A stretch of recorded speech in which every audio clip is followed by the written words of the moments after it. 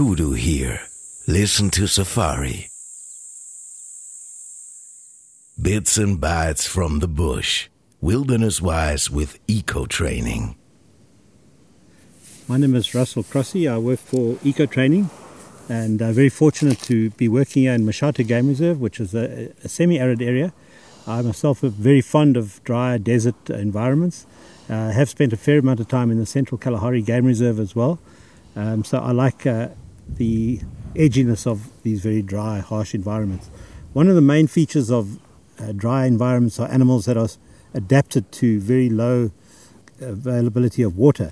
And eland is a very typical animal of the arid environments here in Mashatu, and certainly one of my favorite antelopes. Just the sheer majesty of some of the eland, especially the big bulls, which can weigh up to almost a ton. Some of the big bulls almost 900 kilograms. And as these old bulls get older, they get darker, and they develop these massive big dewlaps. And they have a very interesting characteristic in that when they walk, their hoof structure causes this clicking sound. So often at night you will hear this clicking, which is quite interesting because it almost sounds like Bushman people talking to each other with all the clicks. And that is a wonderful parallel because the Bushmen have such a close association with the eland. The Bushmen also live in very harsh, dry environments where they also have a severe challenge in getting moisture.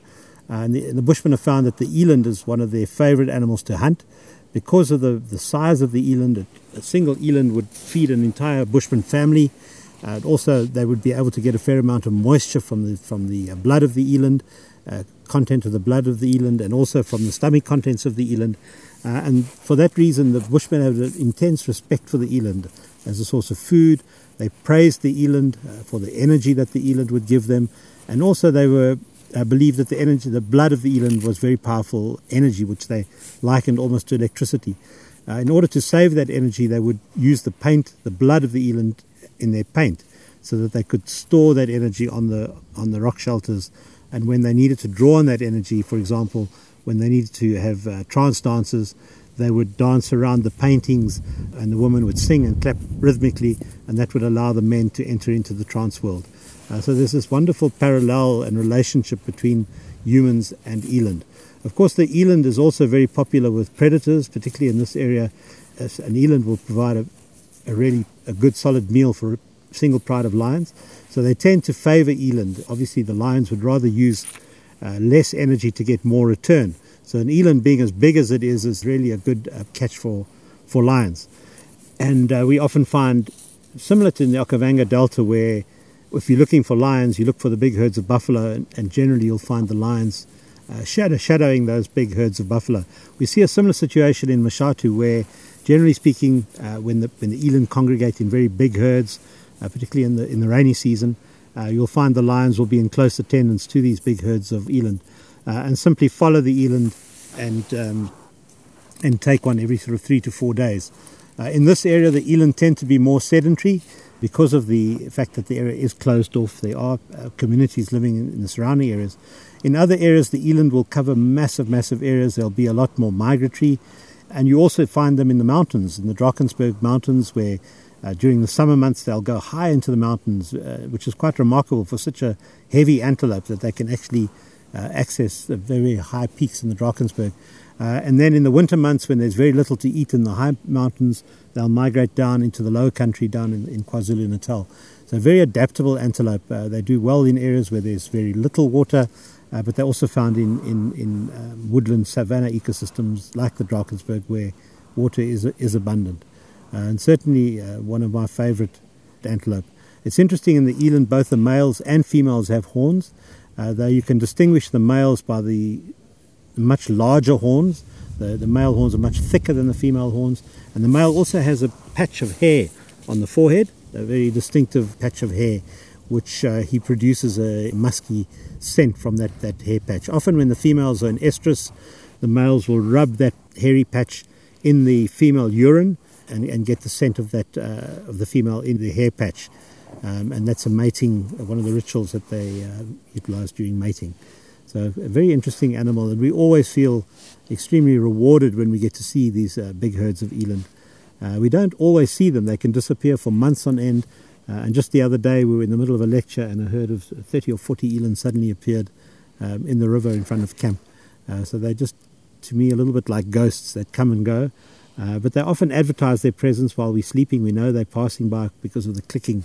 There are various theories of it. Some people think it's in the knees, but then it's been proven that it's actually in the hooves.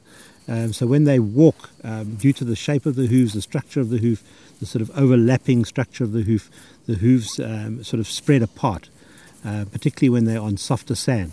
And that's particularly when you'll hear the sort of clicking in the bone structure, in the hoof structure. It's quite an interesting animal to track, particularly in areas where they're buffalo, because the tracks of the eland and the buffalo are very, very similar. But it's quite important that you do get to know the difference, because obviously the buffalo in the area, you don't want to confuse it with eland, because buffalo are dangerous. Eland, of course, are not dangerous, but if you don't want to confuse the tracks. The eland tracks are a similar shape to a buffalo track, except for the eland tracks are narrower than the buffalo track is a lot rounder. And on the eland tracks, the toes tend to overlap each other. The one toe is longer than the other toe. So those are the major distinguishing feature, but they can otherwise be quite similar to the buffalo tracks. Eland meat, of course, is very, very popular because they have a lot of fat content in the meat, so people like to eat eland meat. And people will say that it's as good as high-quality beef. In Russia, they've been doing experiments with farming of eland and harvesting the milk commercially. So there's a lot of interesting potential in eland. So we shouldn't, populations, humans should rather be looking at living with these animals rather than wiping them out, because they can be our saviors.